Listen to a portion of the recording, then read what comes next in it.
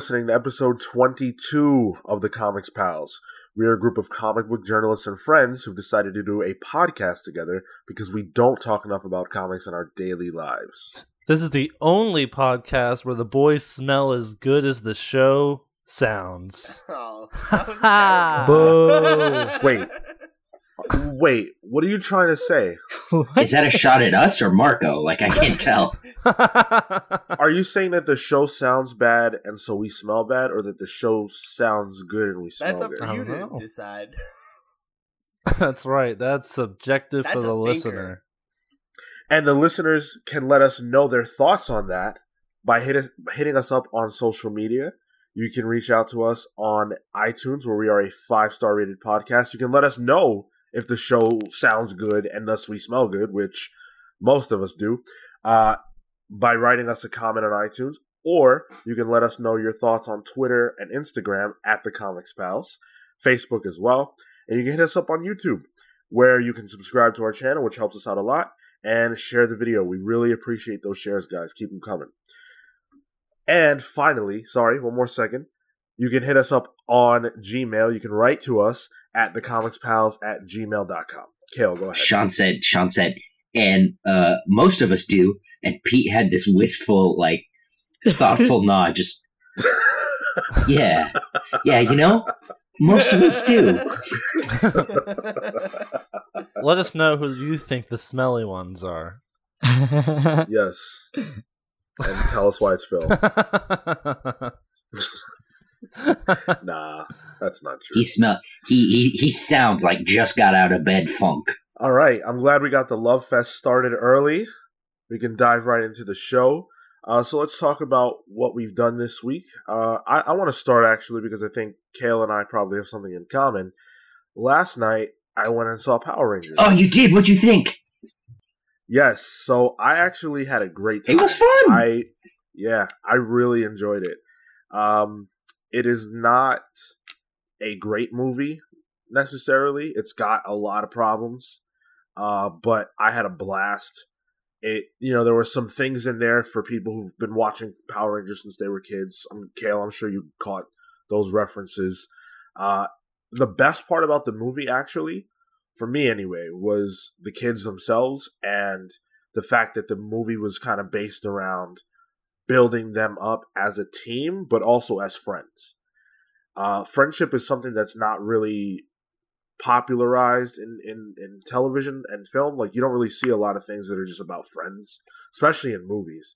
And I love the fact that these kids, as dysfunctional as they are, they don't have a lot of friends. They're not, that popular. They have each other. And that was really impactful for me. And I especially liked it because, in contrast to the original show, where those kids are just the best kids of all time, these kids are screw-ups, but they're good people. See, yeah, and the movie plays that in a really interesting way. Like, it's not in the same way the trailer puts it out, where they're these, terrible juvie kids. It's just like, no, yeah. Jason is a kid that pulled a high school prank and got busted for it. Like, it's not that big a deal.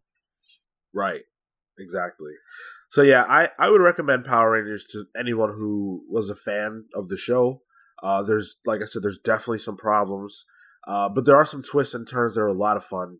And the show wasn't perfect itself, and I just think it's a really good movie, and I hope it gets a sequel. And based on the end, no spoilers, it looks like they have one planned. I've heard they have 5 more planned.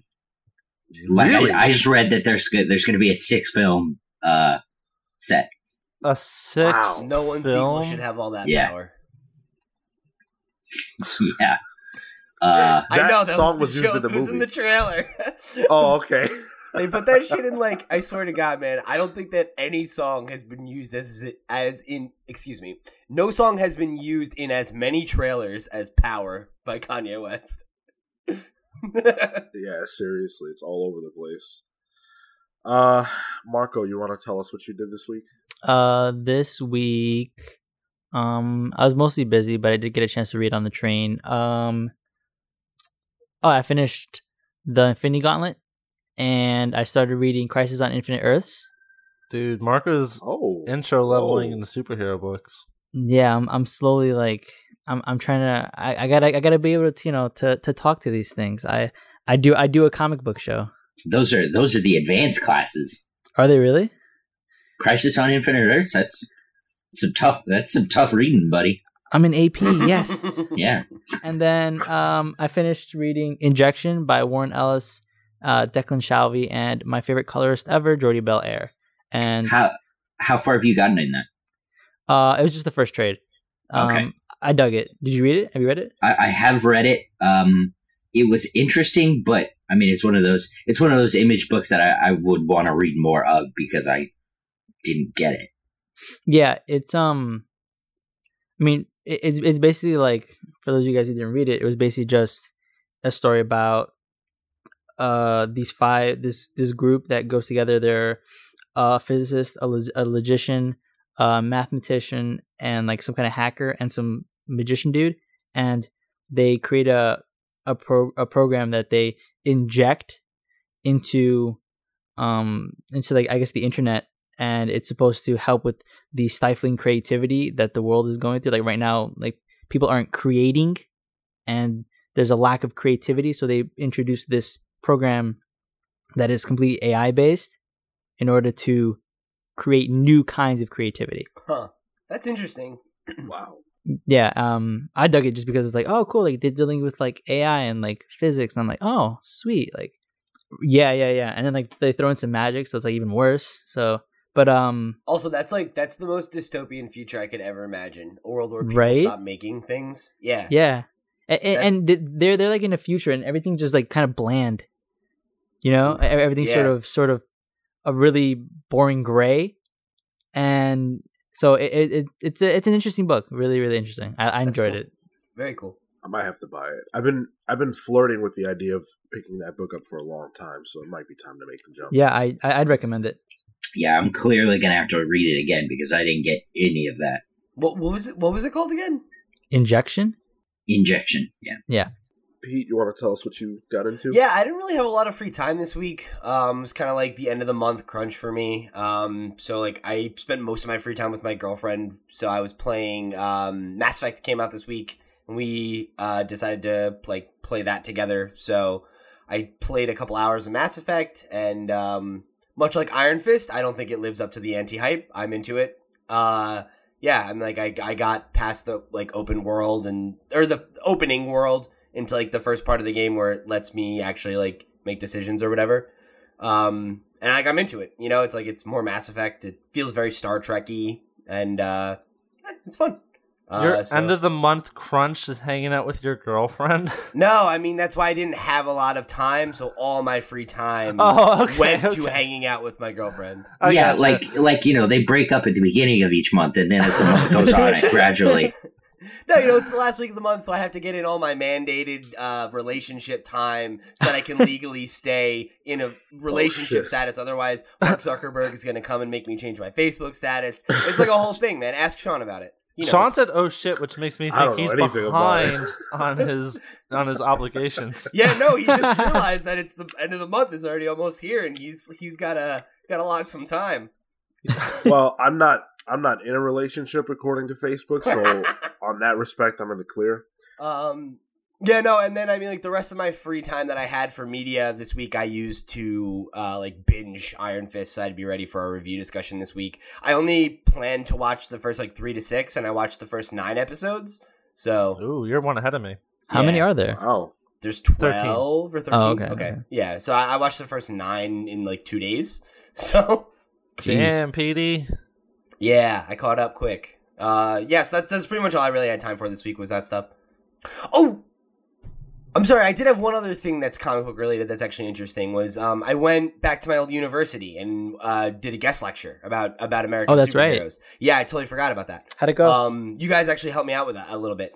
So yeah, I for those of you who don't know, I used to be a professor at Rowan University, which is the college I went to as an undergrad, and then a little bit as a master's student. I taught there for 1 semester as an adjunct professor as well, and I was invited back by one of my old, the person who was my office mate invited me back to speak because they're doing their final paper, which is all about superheroes and like using them in relation to like to speak about social issues specifically like affecting marginalized peoples.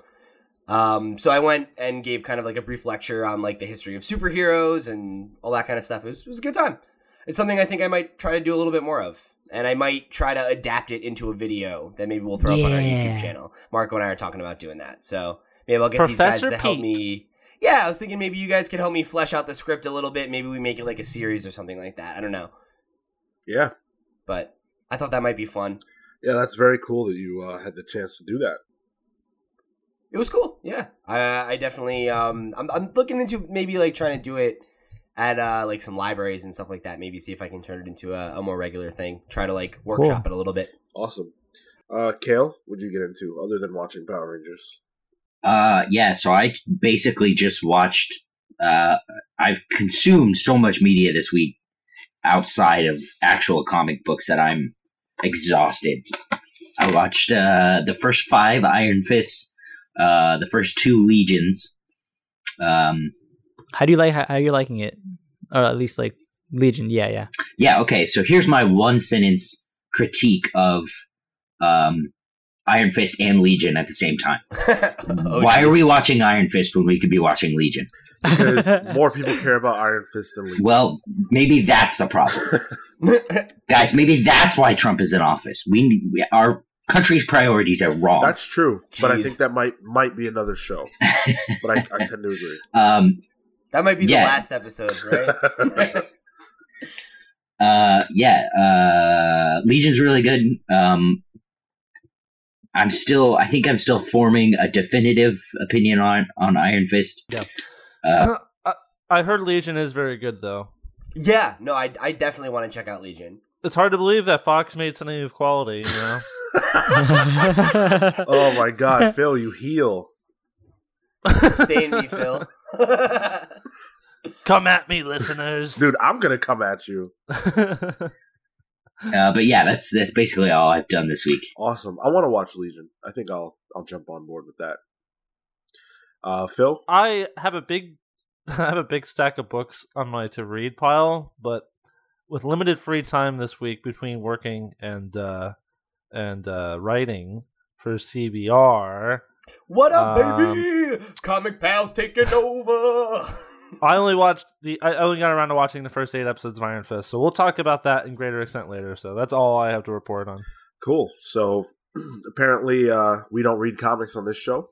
This is a tough week, man. But we do watch Iron Fist, and that's something that we're going to get to later, and I'm sure that'll be a riveting conversation. All right, so what we're going to do is we're going to watch the Justice League trailer, which just dropped, which we are all very excited about. So we're going to watch it now, and then we're going to dissect it once it's over. Oh, come on, man. You're going to tell me this doesn't look awesome?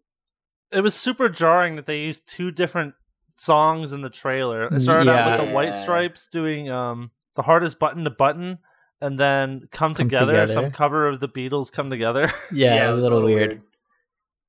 I actually went back. I was like, wait, did I mishear this? The visuals, though. There wasn't any story at all. We know that they're trying to set up the League, Batman and Wonder Woman are on this mission, whatever. That's fine.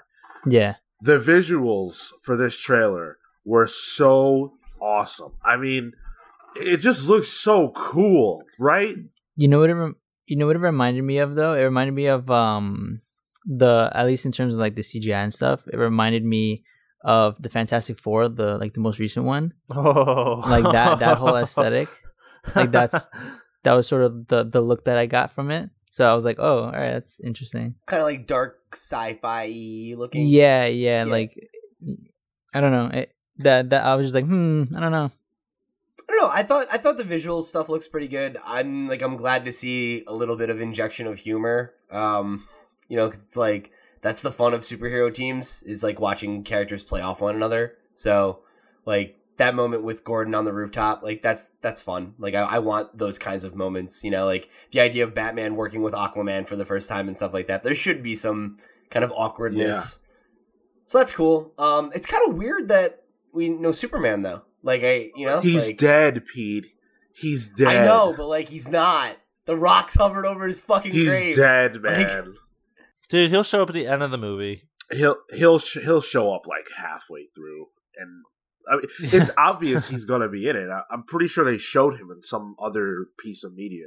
Like, you know, I think that this trailer looked really great. I think we needed to see them having some fun together in order to inspire people to want to see this thing, especially with all the bad press that DC's been getting lately.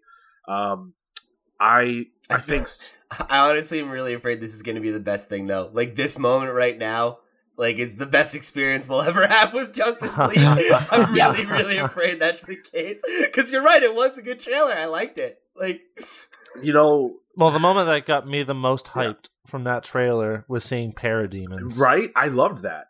I was like, my jaw slack-jawed for a moment. I loved the Parademons. I love that Mara was there because I love Mara. I love that Jim Gordon was there. I'm really, really excited, actually, for Jim Gordon. Even though he's old. Jim Gordon looks old as hell, too. Yeah. Absolutely. Dude, Jason Momoa looked like fucking Roman Reigns. He really does look like Roman Reigns. That actually pisses me off now that you say that. But, Aquaman's turning heel. He looks like he's going to be awesome in the movie. Dude, I mean, like, I love Jason Momoa. I feel like he's a really, really charming actor. Like the fact that he played such a nothing character in Game of Thrones, but is so, like, beloved, you know? Yeah. And that scene where he's, like, riding on the Batmobile, dude. Oh, man. Yeah, like, that's cool as shit. On. Like, those are the moments you want to see. You know, you want to see, like, how do these characters' personalities play off of each other? How do their powers play off of each other? You know, like, I don't know. That's definitely the kind of stuff we want to see from the Justice League. That's the fun of team-ups. Yeah, so the Justice League movie comes out November 17th of this year, 2017. So quite a bit of time. Sean's taking us all there on a mandate. I am. I'm really excited. Listen, guys, I am a sucker. They could put out any movie, and no matter what I say on this podcast, once I see something like this, I gotta see it. That's just what it is. I'm gonna continue to do this my entire life. I know this. So, I am, dude. I am. 100%, man. So, we got some reader mail, and Pete's going to take it away. All right, guys. So, our one piece of reader mail this week is from friend of the show, Matt Murphy, and over from the Long Box. If you don't know, he was on, him and his co-host were back on or Tyler, I should say his name, were on the show back on, episode 8, I think? If he emailed us, we can say his name. That's a good point. You better write in, Tyler. All right, so, go check out that episode with us. We were on their show, The Short Box, where we reviewed the Omega Men. Go check out that content. So Matt writes in with an email called Political Agenda. And he says, "Hello, pals. I'm listening to the current episode, and it made me think about something I brought up in my comic shop 2 weeks ago. Before John Kent was introduced, a lot of people argued that Superman didn't fit into modern society and was too grounded in old ideals. In my opinion, I think the same thing could be said of Captain America. In a world where, quote, traditional, unquote, American ideals clash with modern, liberal American ideals, where does Steve Rogers fit in? Does he fit? Let me know. Sincerely, Matt. P.S. Am I the only Republican listener? So much politics." And then we got a sweaty emoji and then a crying emoji sent from my iPhone. I do imagine that Matt is a very sweaty listener. Perhaps our sweatiest listener. I'd be interested to know if Matt's our only Republican listener. If any of you consider yourself Republican or maybe a little more on the conservative spectrum, let us know. Because I mean, certainly that's not a problem. I know we skew a little liberal on the show, but if you listen to the show, how are you Republican with Phil on it? How do you not turn it off? Because, hey man, I mean, sometimes people like to have their views challenged. You know, you got to listen to some bleeding heart liberals every once in a while just to reaffirm your own beliefs, right? So let us know in the comments below. I would definitely be interested to know. So, all right. So, yeah, this will take us into our random question of the week here. So, what do you guys think? In the modern, American ideals, like, where does Captain America fit in? Or does he fit in? Yes. Why? Yeah. Yeah, I think so. So. All right, cool. All right. And that's been the random question of the week. I think that this question was asked and answered in Civil War, the original Civil War. And the answer is that Captain America is required or fits in any era of American history because he stands for whatever he stands for America. the core ideals that make this country what it is what he stands for. He stands for equality. He stands for peace. He stands for justice. He stands for truth. All of those things have always been relevant and always will be relevant. And he's the champion of those ideals. So in the face of, a society where maybe those things are being less valued or being trampled on, Captain America is the sentinel for those ideals. He's the sentinel of liberty, right? And so, yes, he will always be relevant. And you could argue that he's more relevant now than ever. Frankly, a sentinel of liberty is a lot more practical than a statue of liberty. I agree with that. Excuse me. Beautifully said. Yeah, and I would say the same thing about Superman.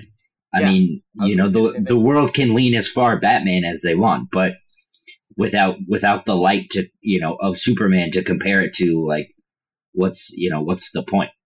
Yeah, man. I mean, I was also a cynical teenager at one point who kind of held that viewpoint that Captain America and Superman are, like, antiquated, but I definitely think, to borrow a line from the Avengers, it's like sometimes you need a little old fashioned, like there's nothing wrong with,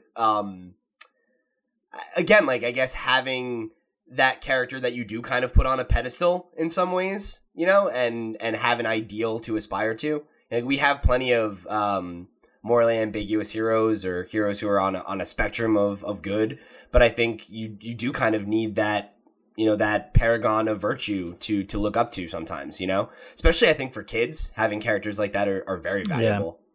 When you're young, you relate to Batman, but growing up is realizing that the Joker made more sense. Yeah, right.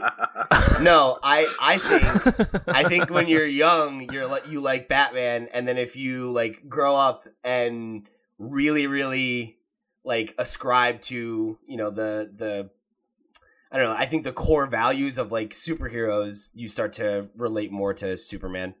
You start to relate more to Jim Gordon. That's true. I don't know. I think this question is loaded as shit, and it's kind of a straw man where it's like, oh, these modern liberal ideas come at a front to Captain America and Superman. Yes. Yeah. And I just don't see how that is a thing. But yeah, I mean, especially because, like, Superman and Captain America, rather. I mean, I think especially when you look at the history of these characters, right? Like, we've talked about the history of Superman a lot on this show, and I feel like the original interpretation of Superman was, like, pretty liberal. Like, he was fighting corrupt cops and bankers and businessmen and wife beaters, and, like, same in Captain America. Like, I was punching Nazis. Well, not only punching Nazis, but, like, I was just talking about how I gave that lecture last week. One of the things I talked about was how Captain America #1 was released a year before American troops were involved in World War II. So right. That was a major political statement being made in that way through that book, so, like, yeah, I mean, I don't really agree with that interpretation of those characters, that they're, like, necessarily, like, static of, like, remnants of the 40s, or even that they have to be tied to, like, conservative values. I don't think that, like, honesty and, like, those kinds of things are, like, you know what I mean? Like, those are not conservative values. I don't think Superman or Captain America are connected to, like, traditional, like, the things we now associate with conservatism, like, yeah. I don't think Superman or Captain America are going to be, like, up in arms about, like, being pro-life or anything like that. Like, I don't think it's that, like, politically black and white at all, even if, let's say, for example, let's operate under the assumption that both characters do lean to the right and might have those opinions. At the end of the day, they still stand for things that are a lot higher up on the totem pole than those medium level issues. They're, even if they are, for example, pro-life, they are still very much, like, gonna champion honesty and liberty and freedom, and are not gonna stand in your way about their personal belief on a topic like that. That's a good point. That's a great point. Clark Kent and Steve Rogers have their own opinions, but Captain America and Superman have to be above all that to represent everyone. Yep. Mm-hmm. I think that kind of dialogue is valuable. Like, I think, like, showing that, like, you could be a conservative or a Republican and that doesn't make you a caricature or, like, an evil person is, like, like, I think, like, it's that bipartisanism that we are, like, so dedicated to right now in this country that is, like, damaging, you know, like in terms of political affiliation for those two characters, I always pictured Captain America leaning toward libertarianism. I would agree with that. And I always pictured Superman leaning more socialist. Like, I mean, like looking at, I don't know. I've never thought about that with Superman. That's interesting. But yeah, with Cap, I mean, like looking at the way he behaves in Civil War, like that's a very libertarian viewpoint. So, are these characters antiquated? I mean, I think Captain America: Civil War is proof that that the large general public, which aren't all these old fogies saying, you know, things would be a lot better if they were like they were 70 years ago. Like, that movie's made for contemporary audiences, and it proves that this character isn't antiquated, because that's what happens when you have an adaptation or a writer or an artist who takes on a book and is good. Yeah, absolutely. I don't think the concept of a character being antiquated, I mean, you can bring any character into the modern era by having modern era people write them with that in mind, you know?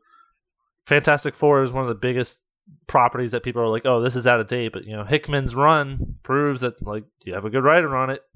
That's all that matters. Exactly. Yeah, you can make it work. Yeah, I definitely think that, like, leaning on the idea that, oh, like, Superman's a Boy Scout and he's outdated and that, you know, that he sucks or whatever. It's like, no, like, that's just not, you know, you're just reading the wrong stuff, or you're not reading it at all. Well, or, people who like, say that are reading... definitely not reading it at all. Yeah, right, exactly. All right, so, Matt, hopefully we answered your question in a way that's satisfying to you. And thanks for writing in. Stop sweating so much. If anyone else wants to write to us, or Matt, if you want to write to us again, which we would appreciate, you can hit us up at thecomicspals@gmail.com. So let's move on to some news. Obviously, we covered a big piece of news a little bit earlier, which was the trailer for the Justice League, which I thought was awesome. We generally seem to like it on this show. Now let's talk about... Sorry. Just to be clear, my internet was screwing up. It was a fine trailer. It didn't do anything for me. I'm not going to see it. It's Snyder's garbage. All of it looks like garbage. Just to make my position clear, this is still garbage. Excuse me. So funny. Way after the fact. Kale, you are going to see it. Well, yeah. It's like at this point, it's my job. I have to see it. Absolutely. That doesn't mean I've got to like it. You're going to see it, and you're going to like it. No, I'm not. We'll see. You've got until November. Okay. I guarantee you that when we come on this show in November, what I say, it comes out November 17th. On November 18th, when we do this show, you are going to say, you're going to open the show by saying, I'm Kale Ward, and I like Justice League. That's how the show's going to start. Bull fucking claims. Sean's going to write Kale a disclaimer to read at gunpoint. After I give my open, Kale's going to talk, not Phil, and that's what you're going to say. No, yeah. You know what? That's fair. But when I don't like it, I'm gonna need you to get a shirt with my face on it that says Kale was right. Done deal. The face needs to be as curmudgeonly as possible. Done deal. That's what we're gonna do. Sean sounds like a dad who like agreed to take us to a movie begrudgingly, and then you're like, I don't even want to see. He's like, you're gonna see it, and you're gonna fucking like it. Moving right along, we're gonna talk a little bit about a DC Universe event that's launching pretty soon. So DC is launching an event called Dark Days, and there's a one shot that they're gonna do, or two one shots rather. One's called Dark Days The Forge, and the other's called Dark Days The Casting. It's a Batman event, Batman-centric event that's been building within the Snyder, James Tynion Batman universe that they've kind of been spearheading since the New 52 started, and this is going to kind of be a culmination of what they've been doing. This stuff is starting... So Dark Days The Forge launches June 14th, and Dark Days The Casting launched July 12th, so that's really interesting. I'll just read a few quotes from these guys. Snyder says, Dark Days posits a mystery that traces all the way back to when I started on Batman. I've hinted at them over the years with Easter eggs and clues.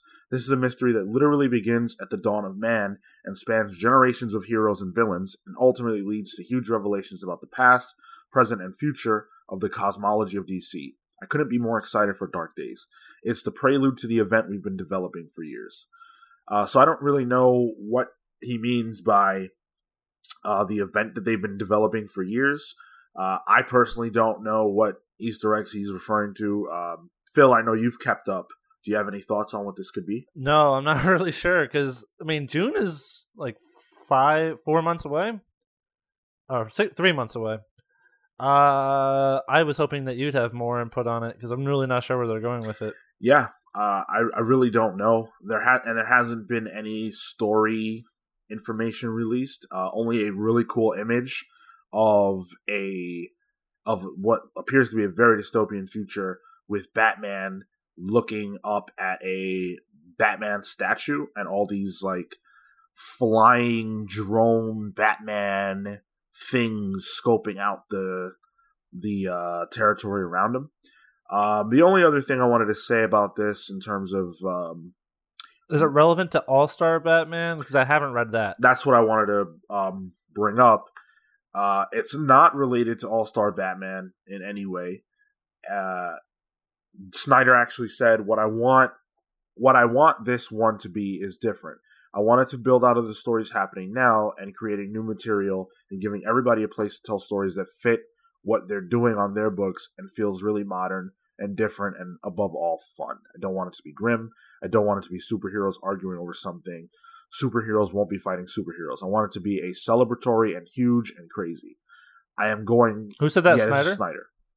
So, I mean, that's cool, right? So does Scott Snyder listen to our show? That sounds like exactly what Kale's been asking for. He might, man.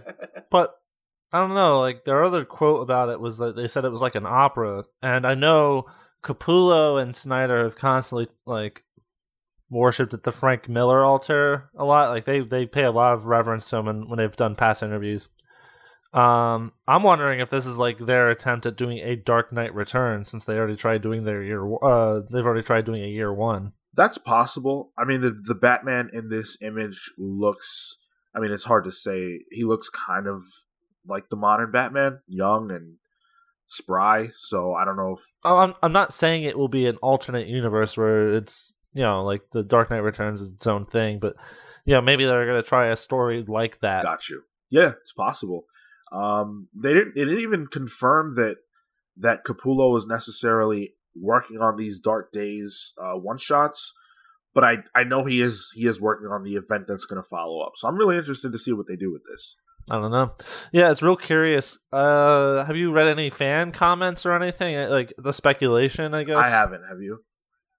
Yeah, I haven't either. I avoid that stuff, but there could be maybe some nugget of wisdom there. Well, June isn't too far away, and between that and the Button tie-in or crossover that's happening between Flash and Batman, there's a lot of good Batman stuff on the horizon for fans, so I'll be checking it out. Moving right along, Marvel has opened up a little bit about their Generations project. We talked about this on the show before, where it was just the images drawn amazingly, painted, I should say, by Alex Ross, of the heroes, the current heroes with their past counterparts. So, for example, Nova with the current Nova with Richard Rider Nova, Miss Marvel with Captain Marvel, with Marvel, all that kind of stuff. So they're opening the floodgates and letting us know a little more about what this is going to be. It is an event that's going to run through July. It's going to start in July and run through September. So it'll be coinciding with Secret Empire, although they don't appear to be related. And it's going to be a list of 10 pairings. So I guess each issue will have a pairing of 2 characters. And so there's stuff like the Iron Man pairing of Tony Stark and Riri Williams, Carol Danvers and Kamala Khan, Bruce Banner and Amadeus Cho, Logan and X-23. And what's interesting is that some of those characters are obviously dead. And so not exactly sure how they're going to work that in. Alex Alonso says that they have an ingenious device to facilitate these stories happening. And I don't know what that means, but I'm excited to see it. I feel like it's going to be its own thing, frankly. Like, Generations feels like it's going to be its own story. Maybe it loosely plays with the continuity of 16 or whatever, but I think for all intents and purposes, I think the publishing of it is going to be its own thing. Real quick, it's not 616 anymore, right? Like, now it's Marvel Prime. Isn't that the proper term for it now? Believe so. Because, like, the multiverse was destroyed. So, yeah. like... Well, shit. So I didn't read Secret Wars. Yeah, I didn't know that. Yeah, I mean, I didn't read it either, but it's like it's basically the same thing as what Crisis did. You know, it's like yeah. They brought everybody into one universe, and I like that was the whole thing. Was all the universes were fighting each other for survival, and you know, like that sounds exhausting. Yeah, they actually did a really poor job, I would say, of explaining all that after the fact, because Secret Wars ended and they went like 9 months later, and they never addressed what happened in the intervening time between Secret Wars end and the 9 months later. They also, dude, everyone just chilled out. Yeah, they also never really said like what actually happened. So yes, I believe you're right, people. We don't know how or why necessarily. Right. I was just trying to clarify there because I wasn't 100% sure either. I mean, Phil, I hope you're right because, I mean, like we've talked about this a lot, so I don't want to get too into the weeds on it. But I mean, like, there's a couple of those characters that, like, you know, obviously they were going to bring back, like, Logan needed to come back at some point. But I really don't want them to bring back Mar-Vell. Like, I really think that would be in poor taste. That's, like, kind of the one sticking point for me. It's just, like, his death was so, like, meaningful and real. You know, it's like he had cancer. Like, he didn't die. He didn't martyr himself or anything. Like, just let him stay dead. You know? We have 2 Captain Marvel characters already. And I feel like with Alex Ross on it, because Alex Ross seems to always do, for the most part, books outside of like the main continuity. I'd be cool with that. That'd be fun. Is he doing the interiors for all the books? For the whole event? Or no, I that's what I assumed. Maybe they haven't announced that. Yeah, that's so maybe he's just doing the covers. Man, I would just wish all events were not in continuity. There's an idea. Instead of blowing up continuity like I always say they should just keep continuity and just have events be one-offs, because then you don't have to disrupt an otherwise like a book that's moving along to tell an event. Oh man, I couldn't disagree with that more. I know, Sean. I'm just spitballing ideas. So, Axel Alonso also said, it very much indicates where we are going in the future with all of these characters and what we've been planning for some time for the universe. So that leads me to believe that this is going to end up with a resurrection of at least some of these characters and kind of bringing Marvel back to having these legacy characters at the center stage of everything. And I think that that's good. How do you think that plays out, though? You think we see these characters return? Sorry. You think we see these characters return, and then that means that we have, like, the characters that had replaced them kind of fade into the background or transition into their own books? Or, because, like, I find it hard to believe that Marvel's going to start publishing just twice as many books to bring all these characters back, you know? Like, some of these people are probably going to have to get cut. Yeah, I think there are some of these characters that don't need to have their own titles necessarily. Like, if they do bring back Jean Grey, she doesn't need her own title. X-23 had her own title alongside Wolverine forever. Yeah, they could easily bring her back. But even then, right? Like, does she move back to X-23 and then Logan takes over Wolverine again? Or I would hope so. Yeah, I mean, I would hope so too. I wonder, because like that would be you're definitely going to be seeing them seriously expand how many titles they're putting out then, and that's not impossible, but that'd be interesting. But tying into what Pete just brought up, Marvel is actually canceling a number of titles. Newsarama pointed out that there are a bunch of titles missing from their May solicitations, which could mean that they're getting cut, which includes Black Panther, World of Wakanda, Silver Surfer, Silk, Great Lakes Avengers, Thunderbolts, Gamora, and Deadpool, and the Mercs for Money. Ghost Rider is canceled as of number 6. And then this is a list of a bunch of other books that have had poor sales recently. Ultimates 2, Miss Marvel, that's really unfortunate.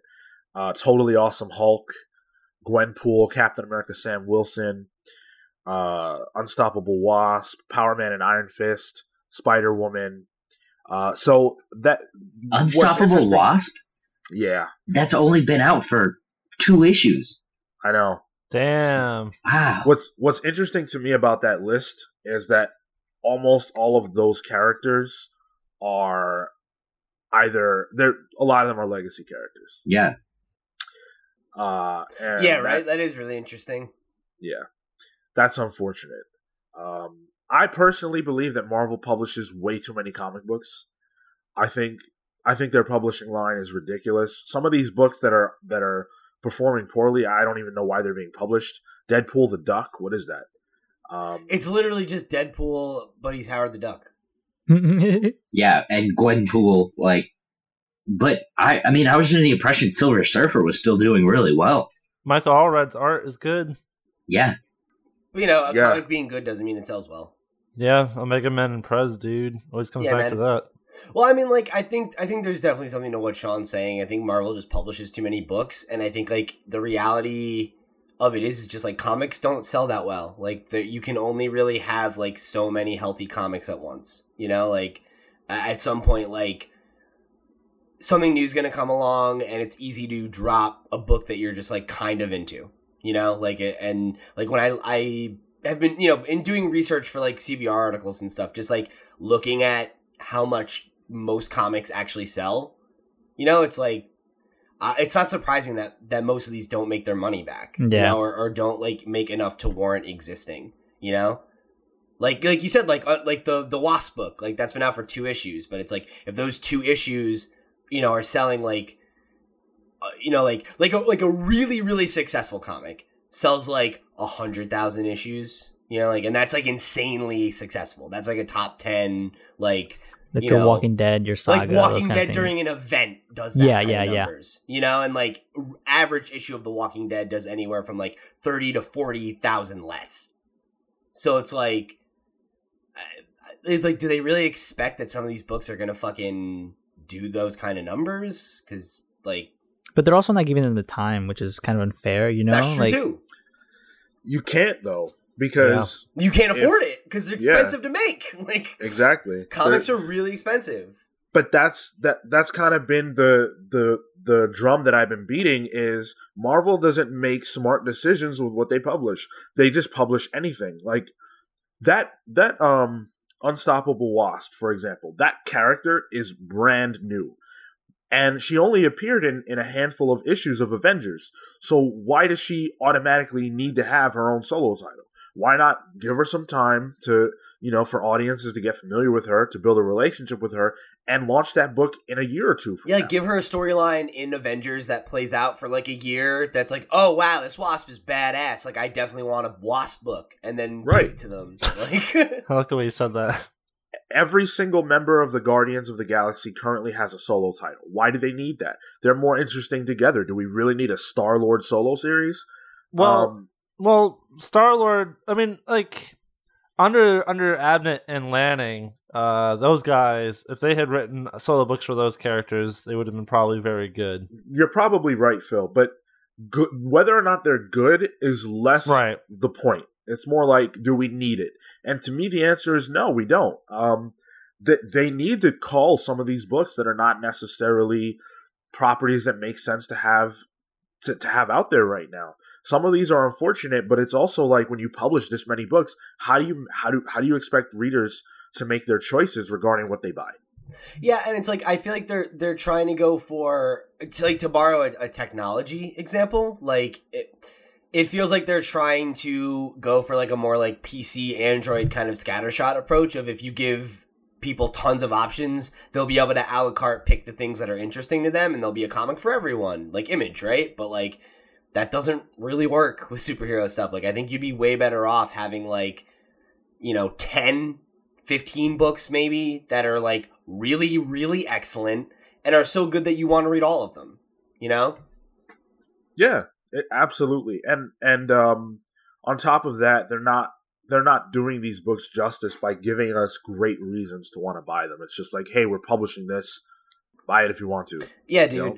And, like, I feel like there's such a better, like, some of these characters, like, they don't need an ongoing, but, like, they could have a miniseries, and if the miniseries does well, then you give them an ongoing, you know? Like that Rocket book that happened, like, right after Guardians. It was, like, Scotty Young, right, was his name? Yeah, Scotty Young did the art and the shit, and then they transitioned that into a Groot and Rocket book that had a different team.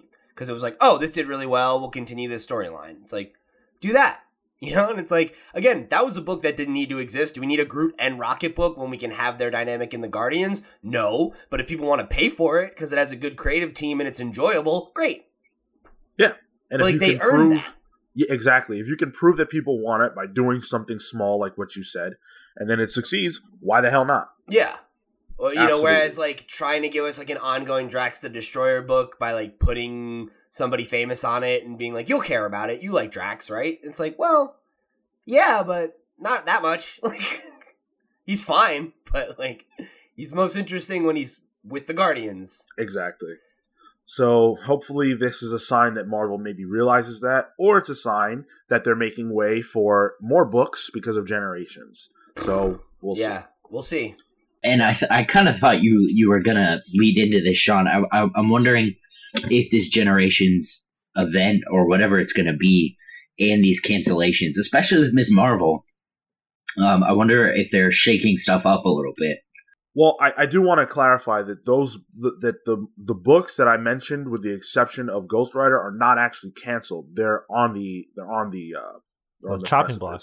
Yeah, they're on the chopping block because of poor performances. But yeah, they could very well be shaking things up, and I think that's what Axel Alonso was saying in the quote that I referenced, because it seems like, we've been talking about this for a while. It seems like people don't really care as much as they say they do about these titles like Ms. Marvel and Gwenpool and whatever else. I personally love Ms. Marvel, but I think a lot of people talk really big about what they want out of these books, but when they give it to them, they don't pay. I'm not sure if that's it. I think that we've talked about this a little bit before, but the people that talk big about those books might not be a big enough group of people to buy those books. I mean, I think that's part of it, but I think there's also some validity to what Sean's saying. Again, this is one of those things where there's no way to say this without coming off some kind of way, so take it with a grain of salt. But I do think write in if you're mad at Pete. Seriously, do it. That's fine. I don't mind. I'm gonna speak on what I think Sean is talking around, which is I think there's just a good number of people who don't really read comic books who want to celebrate this is a win for diversity, or this is a win for you know what I mean? And they think it's a positive thing and they're happy about it, and it's look at this cool thing, but they don't really read comic books and they don't really give a shit about Ms. Marvel. I recently had that with one of my friends. She shared an article on, Marvel's doing it right because they published America, and I was like, it was Gina Rodriguez, the lead actress from Gene the Virgin. She's she's really interested in playing the character, and they based it off the new comic, and I know me and Sean were talking about it, and that issue kind of sucked. She was just sort of portrayed as a Hispanic stereotype. She was all sassy, and they were really throwing the whole thing where and she's a lesbian, and she had two moms and stuff, and it's all right, we get it, but that's not her character. She's not defined by her being Hispanic and a lesbian. It feels like you're just checking off boxes, right? Right. And so I commented, I'm like, no, don't do that, Gina Rodriguez. You'll ruin your career. Damn. Marco giving that career advice. That's fucking rough. Marco. Yeah, absolutely. I feel that people who don't read comics, and some that do, quite frankly, talk big, and this is not a comics thing, this is everywhere. They talk big about what they think they want, and then when creators give them what they think they want, they don't buy it. And that's a huge problem, because you're giving people the wrong impression, and then when they flip because you didn't pay for what you said you wanted, then you get mad that they're not providing it anymore. Yeah. But it was for you, and you didn't pick it up. Right. Well, that's the thing, right? Is just wait until Ms. Marvel gets canceled, or it probably will be Ms. Marvel. That would be the one that if it does get canceled, and they might not cancel it because I think they really do believe in Kamala because she's the most successful of these new characters for sure. But so when that book, maybe that gets inevitably canceled, and then there's a huge backlash about it, and we see all these think pieces about how, you know what I mean? And it's like, and then there's outrage because we live in fucking outrage culture right now. Mm-hmm. And like, that's what people really care about. It's just like all the people, you bring this up all the time, Sean, all the people who were on Twitter or on Facebook complaining about Captain America being a Nazi, and they don't read Captain America comics. Like, I'm not going to name any names, but I know people that we are all friends with on Facebook who do not read Captain America comics, but like the movies or have a crush on Bucky or whatever, and are like, this is an outrage, and I can't, you know what I mean? And it's like, you don't even read Captain America Pete, comics. I'm right here. and mind you, I don't by want to the address way, the elephant in the room, but that the Hydra Captain America comic book is not any of those titles that I no, it's best selling. Like, it's Yep. doing really well. So Yep. And I wonder why that is. So let's talk about something a little different. Death Note is a manga / anime that is being transitioned over into Netflix. They're going to do it's a movie, right? I think it's a live action series, right? Oh no, it's just No, a movie? it's a live action movie. Yeah, live action movie. Oh, okay. Yeah, I only watched the trailer. I didn't like read much about it. So they're doing a live action movie for Death Note, and they released a teaser for it. I watched it. I don't know shit about Death Note, but it looks interesting. Marco, you're the big fan, right? So why don't you carry away? So yeah, it's gonna be a movie which just off the bat I don't feel really encapsulates like what it's gonna be, because you have to condense a lot. It's one of those longer form animes and mangas. It has a lot of story, has a lot of depth to it, and I don't know. I just because it's gonna be a movie, I kind of feel like they're gonna cut some things short. They're not gonna allow the proper characterizations for some of these characters, and so I'm already kind of skeptical about it. And I know the one big issue that everybody was having was like they were kind of everyone's like, oh, they're whitewashing it by bringing it to America and stuff. And there was also the idea that because Death Note, the main character Light is going to be killing people who are it's an aspect of it it's a part of the show where he kills people in prison, and people are like, oh, if you bring that into America, you carry like a lot of baggage with that, because there's like the whole thing where the majority of prisoners are minorities, and so it's like, oh, so you're gonna have a white dude like killing off people in jail. Yeah, it's just that I mean, that's all I can really say to it. I don't know if you guys have any opinions. I know, like, well, what's your opinion on like whether he's gonna be killing people in jail and stuff? I mean, I think the whole thing, like, do you feel like recasting the lead character as a white person is whitewashing? Do you have a problem with it being told in America? Like, do you think there's something kind of inherently Japanese to the story that, like, you change by making it American? Do you think that there's that's problematic, the idea of having a white character killing prisoners in America? The story itself is inherently Japanese. There's a very like Japanese ideal around the character. He becomes this guy called Kira. Like after people notice that, hey, like these people are dying and there's no explanation for it, and they seem to be dying in a very very precise manner. It's almost like a methodology to this murdering spree, and so people start there's like this culture that grows out of it that sort of is like, oh, like, watch out, like Kira's gonna get you because he can kill anybody in the world and all this stuff. And so that whole idea I don't think is going to translate the same way here. Like, people here would be afraid of something like that over there, and the way that it was portrayed was like, it was almost like a, wow, this guy's doing like the right thing by killing murderers or killing drug cartel leaders, like all these things. And I feel like that'll resonate with American audiences fine, though. No? It might. I mean, I can't say for sure. I feel like that speaks to our kind of like, I feel like that's part of why we like superheroes, right? Like, you like to watch a good guy beat the shit out of a bad guy, But in this, it's very much like he murders them.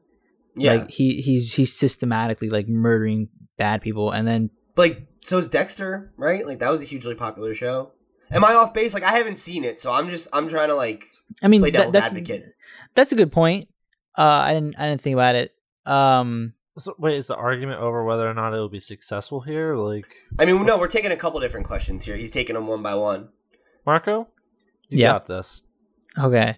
Marco being the only one who actually like knows anything about Death Note, like I've read about it and have talked to other people about it, so I just kind of want to just ask him questions and. Yeah, it's a good show. And. But so again, like, do you think that like the issue of like him being white is a problem, and like, do you think that American baggage is going to be an issue? I don't think so, because that's a small aspect of the story. Like he the only reason he does it is because you can publicly look up like the records of who's in jail and be like, okay, and he basically tries to test out his powers on like how to murder people and how to utilize the book in order to murder people. Right, the Death Note. So he uses the prison system as like his testing ground, and then he moves on to like the real world. He moves on to people outside of prison. So plus, I feel like that just makes sense. Like within the narrative, right? Like if you were going to like test your ability to kill people, it's like, oh, I'll kill a murderer. Like I don't have to feel bad about that, right? Right. Isn't that kind of like that's the big philosophical question that it asks, right? Mm-hmm. And I think that's still going to be able to be translated here, like whether or not that's like the right thing to do, quote unquote, and. So I don't think there's going to be a big problem. I mean, there might be, someone's going to be like, oh, it's a white dude and like he's killing, minorities in jail. And it's like, well, I mean, that's not the point. He's not doing it. My whole thing is like, why don't you just make the people he kills white? Like, just, like, I think you were the one we were having a discussion about this in our like, we have like a group text kind of thing. Right. And I remember you were saying that it's like, well, I mean, like if you actually look at prison statistics, like, yeah, like minorities are disproportionately incarcerated, but they're generally incarcerated for like petty crimes or like non-violent minor crimes. offenses. And stuff like that. So like, why couldn't you just make all the murderers and rapists white dudes? I mean, you could, like you just do that. Sidestep the whole thing. You could, but I think that that's also like unfair. Because like you want to be able to be like, hey, look, it's like a real prison system in America. That's fair. I mean, but you could show like incarcerated minorities that are just the murderers he's looking up or whatever. But ultimately, it's not like the main point of the story, and it's not a big aspect of it. So I don't feel like it's going to be a problem. And in regards to whitewashing, I don't know. I was sort of I like it when they make Americanized Japanese shows and they keep the characters just Japanese, because it is a Japanese show. Like if you're gonna like the whole thing with Ghost in the Shell and Scarlett Johansson playing it, like I get the fact that they're trying to get a popular actress to portray this character, but it's also a Japanese inspired show, so you'd like to see that portrayed here, but in like an American light. I know the other thing too is like having an American lead like her will make it more profitable in China. Oh, I don't know about that. That's like I read a lot of talk about that with the whole like Matt Damon in The Wall thing. Is like that's like a big thing now. Is like Chinese movies or movies sell better in China if they have an American actor that's like noticeable, and like Avengers and the Marvel stuff is really popular in China. So like Scarlett Johansson's a bankable star there. Okay, I mean that was part of their motivation too, I'm sure. But the thing is, I don't know if they have like Netflix access there, because I know in Japan and certain countries in Asia you don't have Netflix access. So right, yeah. I don't think it's whitewashing. That's my opinion. I think it's just an interpretation, and if they make it in the story like, oh, this guy also happens to find a Death Note, because in the story it's like not uncommon for people like mortals to find these books. So I don't have an issue with that either. I just like I think that's like that makes sense, right? Like if they're gonna do an Americanized version of it or whatever, it's like okay, that's fine, I guess. It's like a great example I've seen a lot of like anime fans throwing around is like they're making a Full Metal Alchemist movie in Japan, and like everyone in Full Metal Alchemist is white, but they're using Japanese actors and actresses because like the big deal. Because like of course you would. It's for Japanese audiences, right? Right. But that being said, like I guess my issue with that is like I don't know why like westernized has to equal like white lead. You know, like, why couldn't he just be a Japanese American actor as the lead? You know, yeah, it could have been, or even if he wasn't Japanese, at least like not white, like an Asian character, like, or an Asian actor rather, because like obviously there's tons of talented Asian American like leads that are Native American speakers, whereas like having white people who speak Japanese in Full Metal Alchemist is obviously a lot taller order. You know? Yeah. So it's like that, like, I'm with you, I guess, where it's like I don't really necessarily feel like it's whitewashing, but it also feels like, but why did he have to be white? Like, he didn't have to be, but he also didn't necessarily have to be like Asian. So it's not. I don't know. It's not as big a deal to me. I'm just looking. For me, it's more like, can they capture the story? Sure, are they even going to be able to tell it? Because it's one of those longer mangas and animes that, you know, it's going to be hard to do in like an hour and a half, maybe 2 hours. Right. Yeah, I mean, I wonder if maybe they'll make it like a series or something. I hope so. I'd be a lot way better. So let's move on. Let's talk a little bit about the Captain Underpants movie, which is coming out. Yeah, dude. I actually saw the trailer yesterday before Power Rangers, and looks weird. I mean, Captain Underpants is super weird. It's pretty weird. Yeah. So, Sean, you've never read it? No. What about you, Phil? Wait, really, Sean? You've never read it? Never. Yeah, I read them pretty frequently as a little child. Yeah. I mean, so yeah, I guess for those of you who don't know, I think like definitely some older people out there are not as familiar with these books. Are you saying Sean's an older person?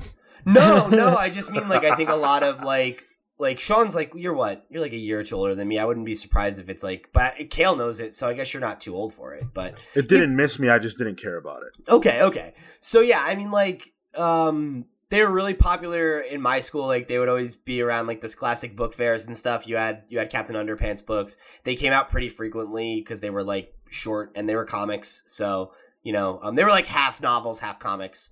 And, I mean, they're totally ridiculous. It's about if you have seen the trailer, if you haven't, there's two young boys named Harold and George who are best friends and aspiring comic book writers and artists. They make a bunch of different comic books together, but like their main series of character is about a character called Captain Underpants.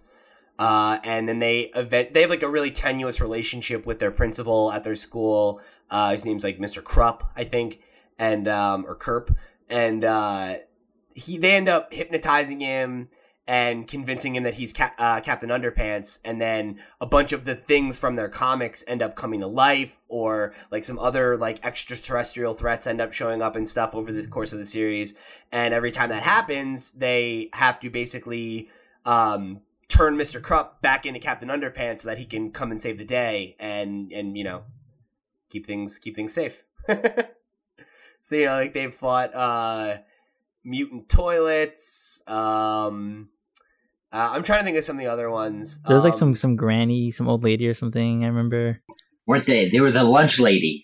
Yeah. Oh, the aliens. Yeah. Yo, yeah, the evil lunch ladies. Yeah. Oh, that was it. They were aliens. Yeah, that was it. So all kinds of just like very like, you know, silly kind of juvenile stuff that kids would write about. And I don't know. I loved them as a kid. They were definitely one of my early exposures to comics. Mm-hmm. And I'm excited for it. It looks really good. The animation looks good. It's got a good cast. So I'm hoping it's going to be fun. Nice little like walk down memory lane maybe. I'm going to like go see it with my dad and my best friend from like second grade.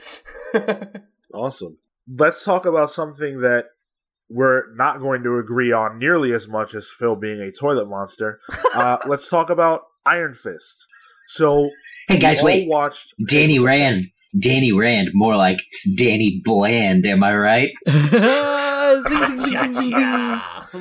Nice. We all tried to watch at least the first 6 episodes so that we could come on here and talk about the first half. Kale, I think you were one under. Marco, where'd you end up? Yeah, I was same way. I was like halfway through 5. Cool. So we've all kind of watched varying degrees of it. 6. I watched through 6. Phil and Pete watched a little more, but we're gonna stick to the first 6. Yeah, I got through 9. We're gonna stick to the first 6. Kale, Marco will try not to spoil, but you know, just live with it.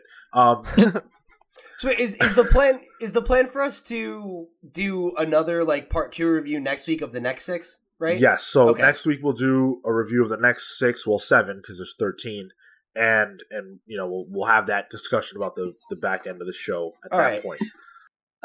Hey Sean, I got a text from a listener. Can I just read it here real quick? It's about Iron Fist. The first 5 episodes are the worst of the batch, so that already expresses my opinion. But it does get better after that, a lot better. Anyway, have fun with your review. Oh, and don't forget, Phil is always wrong. Damn. Who is this? So, a listener. This is Nick Lallam, an old friend from my college years. Friend of the show. Thanks for writing in, buddy. Phil's always wrong. So real quick, I'm totally cool to keeping this to the first 6 episodes, and then we'll get to the other stuff next time. But I know Phil and I specifically, like, both are of the opinion that the episodes 6 through 8, and then I'm gonna add 9 as well. Ramp in such a serious way that, like, and I'm not one to be like, oh, it gets good after like the first 5 hours, but like I like the first 5 episodes, and I think it really, really takes a step up afterwards. So if you're like on the fence after the first 5, like, give the next 1 or 2 a shot. And that's what happened with Daredevil, wasn't it? Like it was good. Like don't hear me wrong. Yeah. Don't like it was good. But then about episode 4 was when it smacks you in the head. I totally agree with that sentiment. I mean, for me, like, the moment that was the turning point in Daredevil is like that first scene where the guy's like, you should have killed me. And then he does the impalement thing. And it's like, that's like 4 or 5 episodes in.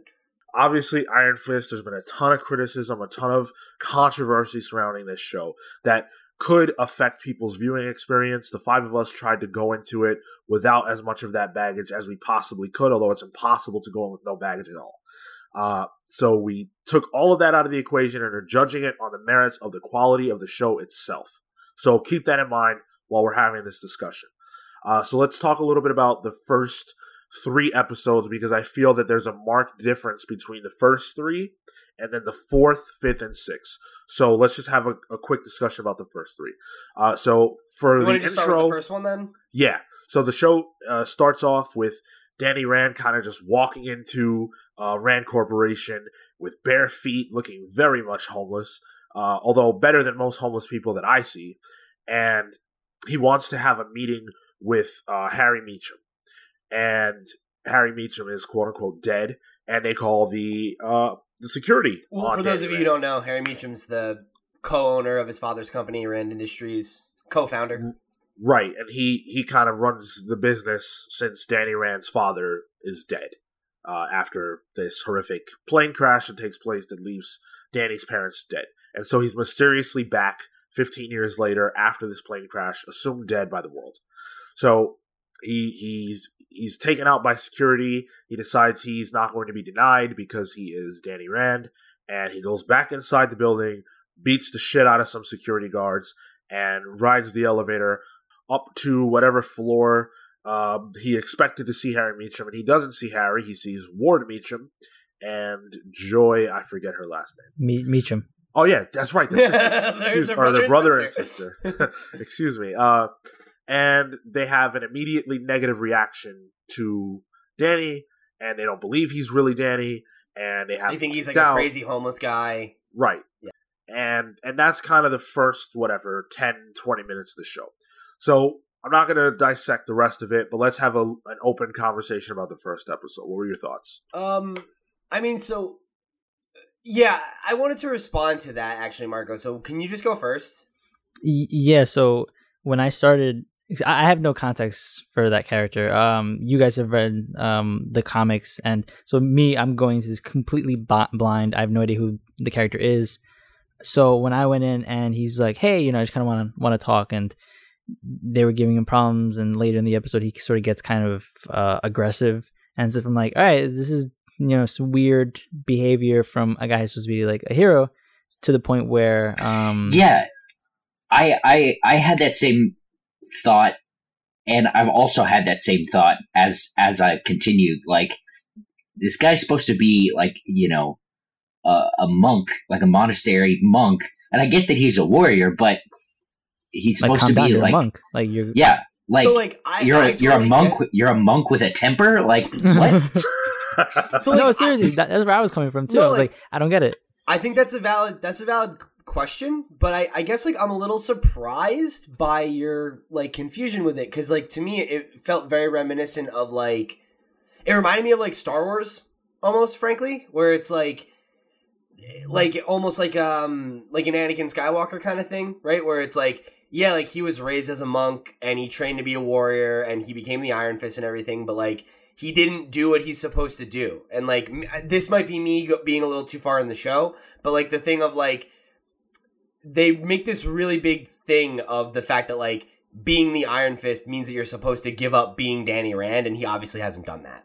Oh, I don't know that. And like that might be later. Yeah. And something you said though, Marco, too, though, about like, and this is like only in the first 2 episodes. Like I remember you said this in the chat before I even watched the show. Whenever he meditates, which is supposed to be the thing that's supposed to keep his emotions in check, like he immediately thinks of like the plane crash because he's not over it, because he hasn't talked about it and he hasn't dealt with that trauma. And I think he has PTSD in some way. And it's like, he's not really a monk. He hasn't really truly dedicated himself to that lifestyle, or he wouldn't be here to seek for answers. He wouldn't be here to, find a connection to his old life, because he would have really left Danny Rand behind. He would have let him die, and he didn't. And the other key element, I think, of that, and this is something that was brought up as well, is that he does end up in a psych facility sent there by the Meachams, and he can't use his powers, and he can't focus and meditate because he's drugged up. And I think that the show tried to make that, I thought at least, very clear, but I don't think that necessarily everyone got that point. Yeah, I get what you're saying. I don't know, like, yeah, like, for me, they hammered that home, like, yeah, okay, you're drugged, you can't use it, fine. I get it, but also, it just, for me, I didn't buy it, Like, he was still meditating, he was still conscious enough to try to push past the drugs. I don't know, it didn't feel right. Like, even that last fight, up until he does finally use the Iron Fist, I was like, what are you doing? You're like the Iron Fist. Your whole thing is to be a living weapon. Why are you getting the crap kicked out of you? Admittedly, as soon as I had that thought, it triggers and he gets kicked in, but I didn't buy it. I don't know, man. I really think that I wonder how much my viewing of it was impacted by you and Marco, like, expressing your disbelief, because I was just kind of like, I feel like this totally makes sense. Like, yeah. I'm with Phil. So, like, if you ever try to meditate and you're, like, super distracted, like, it's very difficult to meditate. And this is a dude who did it for 15 years, and he's got drugs impacting him. Every time he does try to meditate, it gets interrupted, and there's clouded thoughts. And he keeps getting his ass routinely handed to him because he's drugged up and he can't focus his chi. Like, it's like, I think it's pretty obvious. Like, I don't know. It feels, I don't think there's a huge, like, gap of disbelief here. They also make a point of saying that he's never even had coffee before. So, like these drugs are probably really kicking his ass, Like, if he was living this pure life where all he was eating was, like, vegetables and drinking water, and then you're all of a sudden all drugged up on, like, 3 or 4 different pills they're shoving down your throat, like, that's gonna fuck up your mind, And, like, as he keeps trying to defend himself, they ramp up his drug dosage. Right, every time he tries to explain himself or, like, be honest, that's a good point. Like, they fucking literally shove pills down his throat. And then, like, and how, can you imagine being in that situation where, like, you're being restrained and, like, someone's telling you that, like, it's, like, everything that you've been living for 15 years is a lie, and that, you're not who you say you are, and, like, you're not your name, like, they won't call you, like, Kale, and it's like, that would fucking agitate you and drive you crazy. Yeah, and they make it seem really dystopian, because the one guy who tried to stab him is like, oh yeah, they were going to be here for 3 days too, and now they've been here for 1.5 years. It seems like a really bleak situation. Kind of like a Clockwork Orange kind of thing. Yeah, and I think especially if you are the Iron Fist, like you said, Kale, and you're a weapon, and you're used to being a weapon and being able to, like, assert physical dominance over a situation, and you can't because you're drugged up and being restrained and being, like, trapped, like, that would, like, you're like an animal in a cage, like, you're gonna lash out. Marco, you were gonna say something? I was just gonna say, like, I know with Phil on the chat, we all were also getting like in the weeds into this, like on the drug thing. It's like, if you're on the drug, you're supposed to be calm and complacent. You shouldn't, at least for me, especially if they keep upping your doses, you shouldn't be able to get up, lash out at your doctor, grabbing a computer table, like knocking it over, flipping things over. You're supposed to be like you're supposed to be just out, you know? Yeah, everyone else is like that, but the Iron Fist, who's literally a living weapon. Like, you can just... And like, maybe that's the meditation, right? Like, him doing that is keeping him... But he couldn't do it.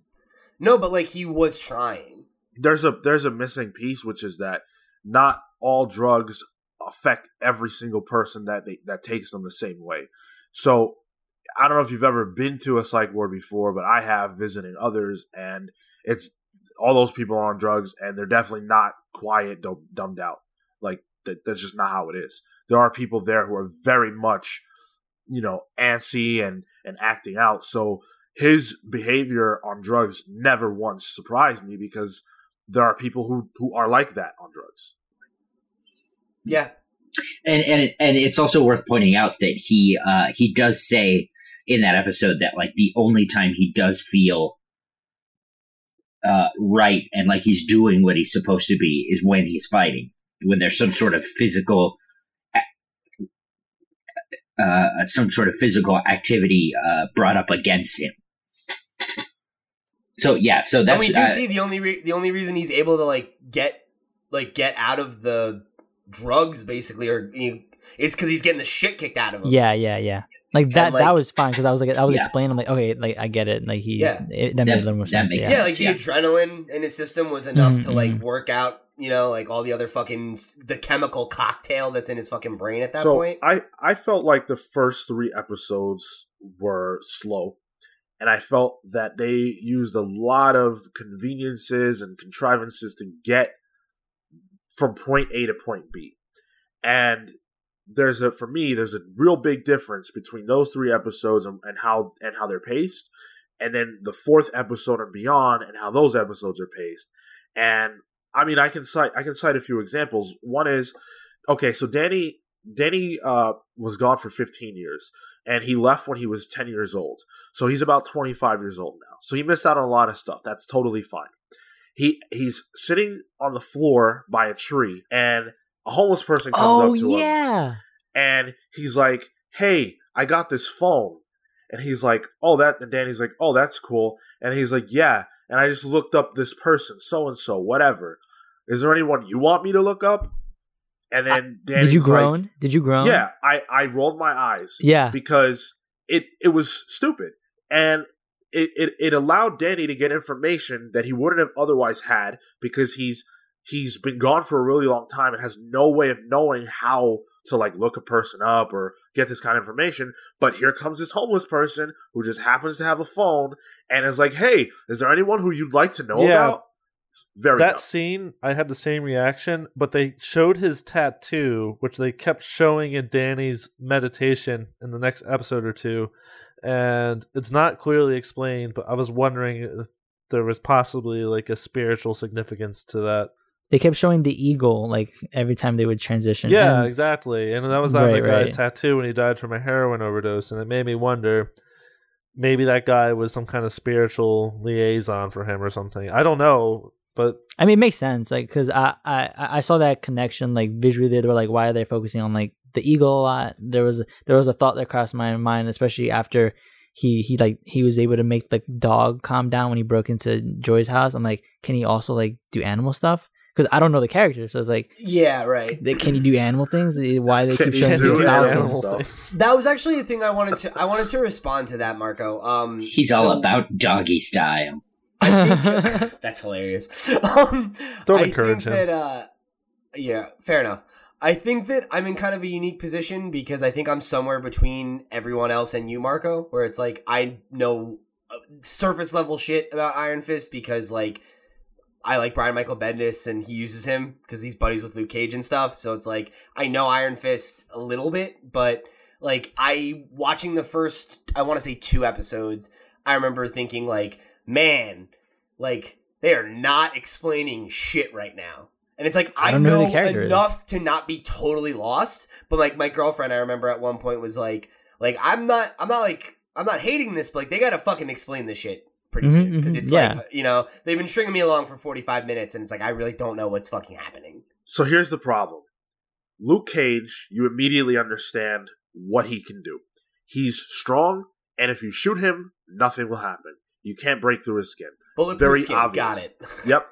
Daredevil, he's got martial arts He's abilities. poor Batman, and, got it. and Poor, radar poor sense. blind Batman. Jessica Poor Catholic Jones. guilt-ridden martyr blind Batman. Jessica Jones, she's strong, she's durable, and she can kind of like maybe fly, but kind of not fly, maybe float. Something weird. Also, right? she's a Okay. drunk. Iron Fist, he can do martial arts, but he's also the Iron Fist. What does that mean? What is that? He focuses his chi. What happens when he focuses his chi? He can talk to dogs, or maybe he does not talk to them. No, I'm He's serious. just Like, that was something that crossed my influencing mind. I was like, what? Their mind, maybe. What is happening? What they should have done, in my And he did opinion, a backflip? Like, he did. Yeah, That was so, He oh did a my crazy God. That backflip. was beyond idiotic. That shot was beyond stupid. I saw it and I was like, stop. It was one of those shots where I was gonna be like, I could literally stop watching it because they included that. I'm sorry. that's What, an intense. what shot are we talking about? The one where where Joy's like, oh, I don't know who you are. My bodyguard's coming. He's like, oh no. And Oh, he's yeah. on the sidewalk and all of a Yeah. sudden pops out on the street and there's a cat. He's like, whoosh. Stupid. Yeah, that Sorry. was a little weird, I guess. But like even that, right? Okay, so he can do that. Oh shit, cool. Then he can't beat up security guards, right? So it's like very inconsistent. Dude, They that's should my have. favorite. It's like you watch him beat the shit out of like 10 ninjas, and then he has trouble fighting like one dude. Yeah, Right. yeah. Yeah. They should have shown us scenes from his time in Kunlun, because without having that, we can't establish what he actually can do. So if we had seen that and then see him depowered, it's like, okay, well, this is definitely because of the drugs and not because the show hasn't explained what he can do. I'm just going to tag on to Sean's point here just before you disagree with it, Phil. Yep. One thing about like writing, and especially sort of, and it's sort of my problem with like Star Wars Rogue One too, is at no point do they establish the status quo. You know, all we're left with is, and I'm not going to go on into Rogue One because we're talking about Iron Fist, but all we know is that Danny Rand is strolling up into New York and he's got a cool, it's an okay dragon tattoo, and he can do cool backflips. That doesn't show up The till like white episode We don't 5. know. dragon tattoo. We don't know anything about Kunlun. We don't know anything about, like, we don't know the status quo for Danny Rand, the character we're supposed to be following. It's just like they establish it though. You know, like they do take some time to do it. It's just like Daredevil did that too, and we were fine with that. I don't know why this is getting. I mean, he's way more complicated. Like Iron Fist, way That's more why. complicated. So yeah, That's the problem. I was not super familiar with the Iron Fist. I've only read a little bit. Like I didn't read the Immortal Iron Fist even. And so coming in to watch this rather, like the scene with the dog, I was just like, well, he's, you know, a martial artist who does a lot of meditation. He, you know, makes sense that he could, you know, calm down a dog because he's calm. yeah. And also, No, like Why I'm does with that Phil. make- Like I what? honestly, like there are some things where like when you See, guys are like, like, oh, like this doesn't make sense. It's like really, like you can't. It's like See, a comic like, book, let me though, man. It's continue like- here. Yeah, no, see, So the other thing is like, I'm like, yeah, he's a super qualified martial artist because he trained in a literal fairyland called Kunlun, which is in another dimension. And the Iron Fist, I just assumed it makes him punch really hard. Like, it's not that complicated. but we still never see that until episode 2. Yeah, but we don't fucking see Daredevil do blind shit until like episode 2. It's like whatever. Isn't the first scene of Daredevil him whooping up on those I don't know, but, dudes like, in the? I don't think it's Something that. like that, Like, yeah. I don't It think it's totally that big of a is. deal. Yeah, It's you're kind of no. You know what I remember thinking is like, when's he gonna do the glowing cool fist thing? It's more of a reveal than anything else. It's like before that, I you're don't like, know- he's a I good didn't know he did martial that. artist, and this is like, oh, by the way, he's got a super powerful punch like Paul from Tekken. To me, all this sounds super nitpicky because it's like it's not even about the quality of the show. It's more like, well, Why is he making a dog more peaceful? I don't get that. Like, but that for me is not introducing me to a character. It's not setting up like Kay was saying. It's not setting up a character to me. That's setting up a trait of the character. But it's not setting up the character as a whole. Like Danny had, said, "Yeah, I have my chi flows like a river through me, and I can channel it into other animals or whatever." That would have been fine. Okay, I get that. Because then you guys. Yeah, you're fucking right. It's stupid. That's a problem. But then you would have been complaining that the dialogue was hammy and too exposition. I'm not. Obviously, I'm not saying. Yeah, he should have said it out loud. Somewhere along the line, you can't. It doesn't make sense that. Oh yeah, he can do karate, so now he can talk to dogs. That's not. No, but it's it's just man. You're kind of damned if you do, if you don't, though. Because if you explain that, then you're giving too much exposition about this super complicated shit or whatever. And, with this, by showing that he could calm the dog and then showing that he has some connection with this eagle, you're led to assume, okay, yeah, by using his chi, he can somehow commune with animals. Not that necessarily. That is more like he's got a spiritual side and he has a calmer martial arts thing. That's the exposition itself. Those scenes are trait developing character stuff. That's what they are. You don't need an extra 45 seconds to dwell on this when it's literally a transition kind of thing. I feel like we're almost criticizing this show for doing for what we praised Logan for doing. Yeah. Which was letting us fill in some of the gaps and figure stuff out as we go along.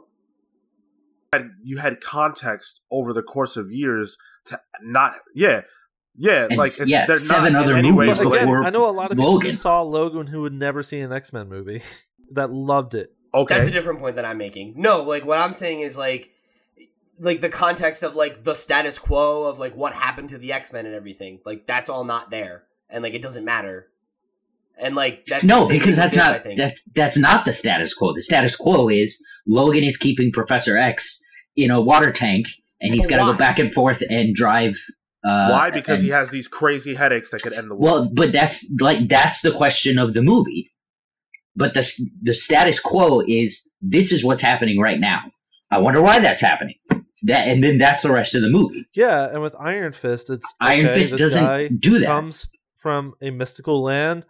He's the son of a multi-billionaire who ran a company, and he's back to get it. Why? We'll have to watch the show and find out. Yeah, no, I just want to make one last point in support of both of these things. I think what Phil just said, it is the story. But you guys are getting caught in the weeds of what are his powers and how do they work, and that's not what it's about. Yeah, exactly. It doesn't matter if that's what it's about. It matters that that's something that he can do, and this is a superhero show, and I need to understand. I am a big Iron Fist fan. I read the Iron Fist comics. This show does not do a good job of introducing the character within the first 3 episodes. I agree with that. It just doesn't. I agree with that, though. I agree with what Phil's saying about the overall plot of the show, but I also agree with your point that I don't think that the first 3 episodes, not even maybe the first 5, do a good job of establishing, what the rules are of Iron Fist necessarily. But I think it establishes Danny Rand as a character pretty well. Yeah, I didn't know a ton about the character, and I was like, okay, I get this character, I get his idea.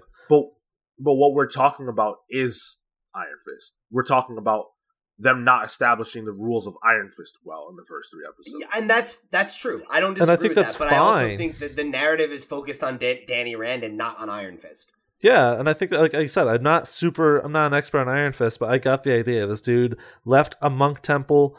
He is the Iron Fist. Don't know what that means yet. That's okay. I'll learn as we go, and I know he's got a super powered fist. All right. So let's talk a little bit about what happens after he breaks out of the psych ward. The show improves once he ends up meeting Harry Meacham. That's what I wanted to go to. So episode 3? Is that what that is? That's episode 4. Okay. 4. Yeah, I mean, I think that's absolutely true. I mean, the show takes a definite uptick after that point for sure. And I think the supporting cast in this show is overall really good. I think, I think Harold, Ward, and Colleen are all really interesting and well drawn characters. And Rosario. I mean, yeah, Claire in general, like Claire has been Night Nurse is awesome in every one of these shows. Yeah, it's Rosario Dawson. We already knew she was dope. Killing it. Yeah. Yeah. For me, 3 and 5 were just not great. In the first, couple of minutes, it feels like Danny like remembers his privilege, and then it's like he shows up at Colleen Wing's dojo or whatever, and is like, "Oh yeah, in a week I'll be able to pay your a whole year's rent." And it's like, but no, that's not a thing yet. Like, how do you just promise somebody that? And then I don't. Maybe you guys didn't see this, but Pete, you said you were watching it with your girlfriend. I was watching it with Jess, and she was like, he got really like gross dude bro with Colleen when they first met.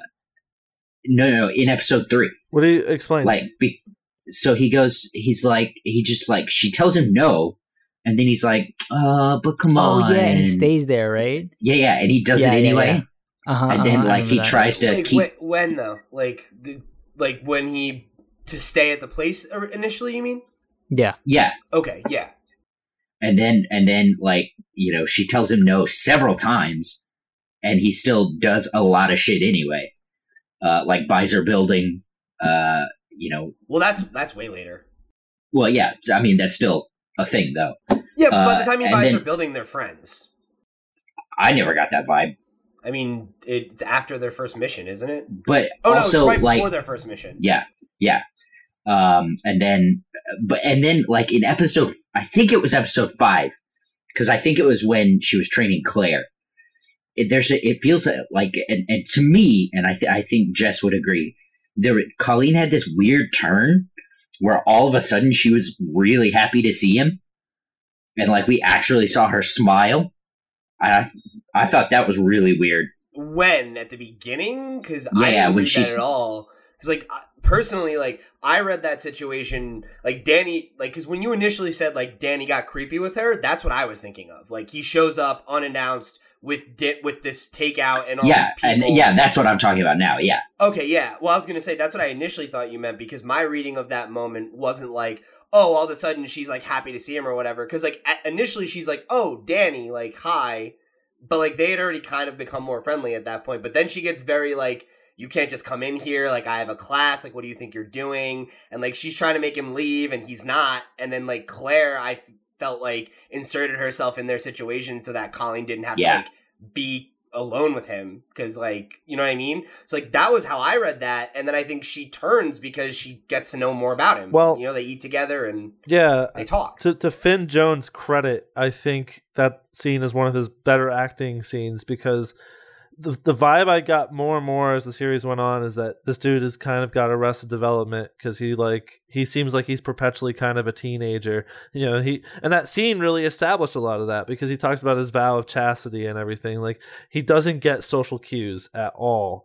And I think even the thing of him being like, oh, this is where my dad got takeout. It's the only takeout I know. And it's, you know what I mean? Like that's a very like sheltered rich kid kind of like moment for him. Like he's a grown-ass man, he could find other takeout, yeah. And like the whole first episode is him like checking out stomping grounds that he used to know in New York. Like this is a dude, the story itself, it's a fish out of water, or like I guess like also kind of a man caught between two cultures in some way, because he has connections to this world but they're all antiquated. So to Iron Fist credit the show, I think the relationship, and I'm not even talking about the romantic relationship, but the inter-character relationship between Colleen and Danny, I think is handled really well. It comes off really sincere, I think.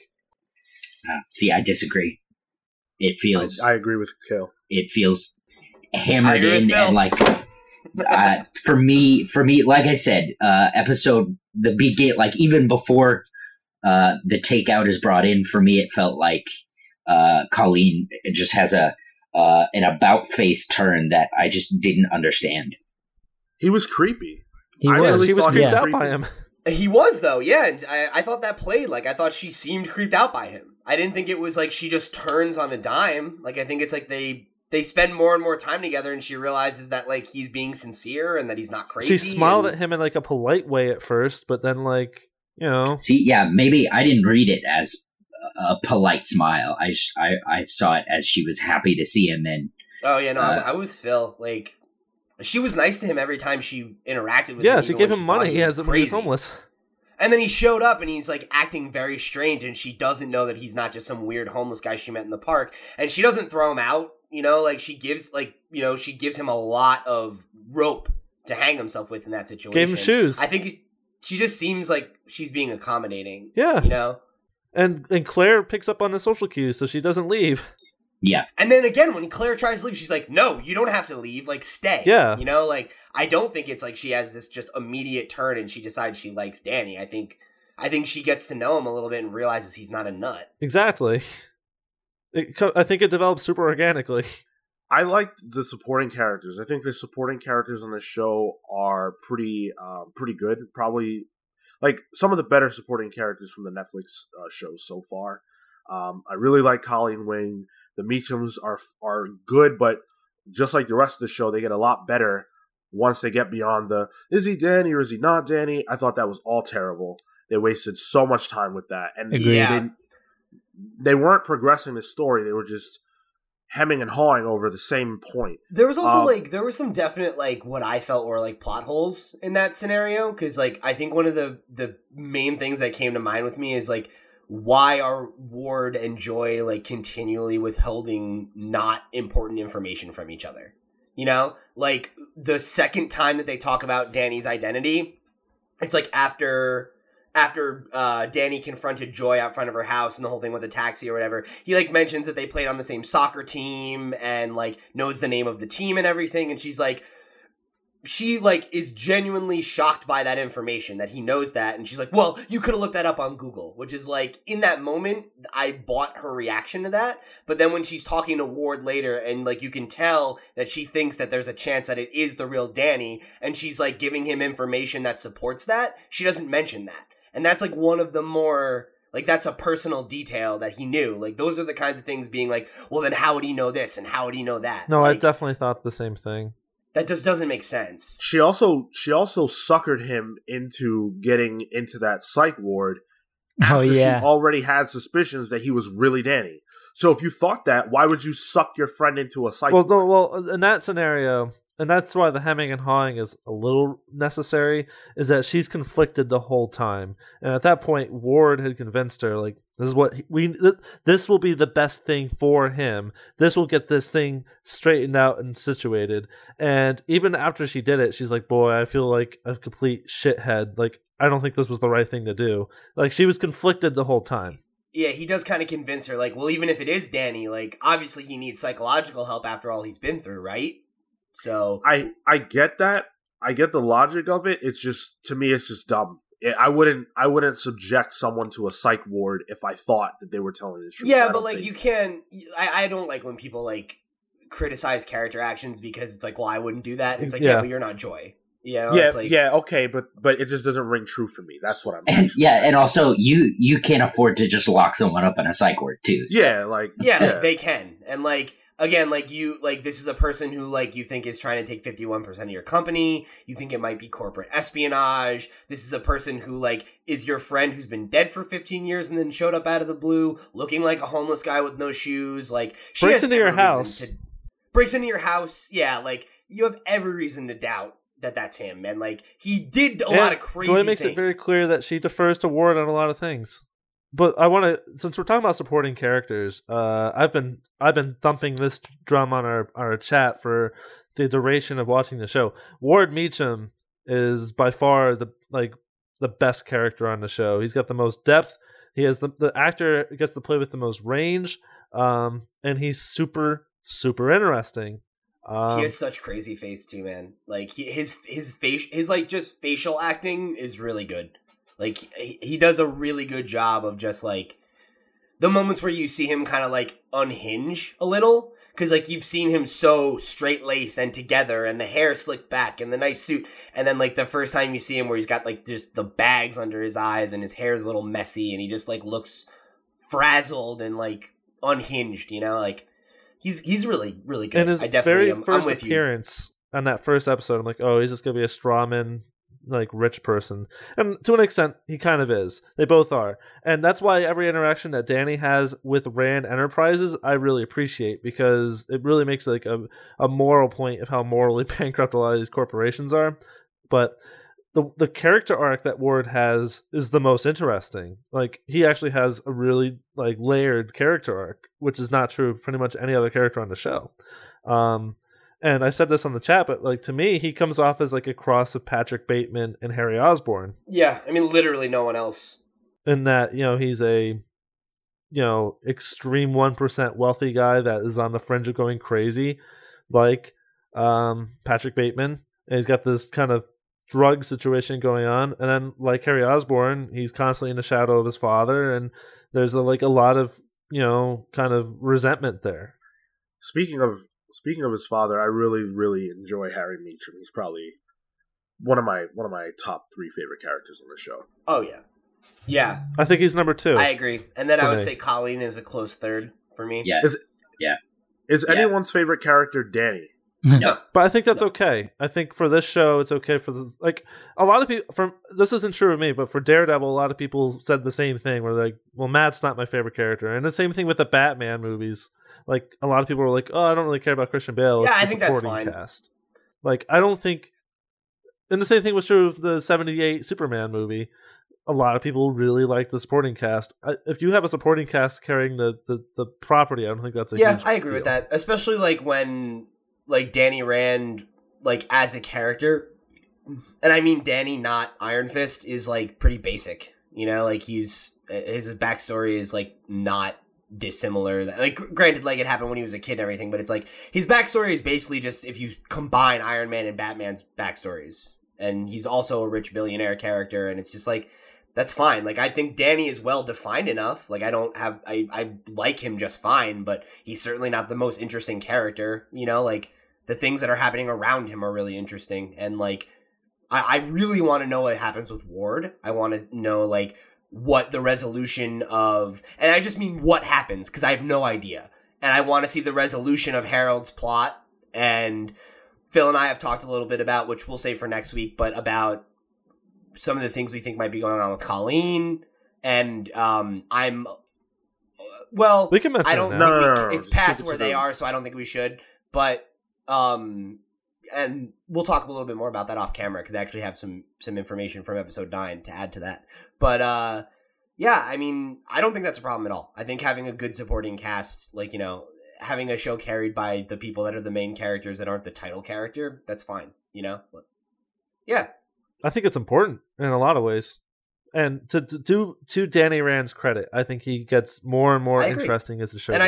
I think he plays off the other characters well. Like I like him in relation to the other characters, and that's totally fine as well.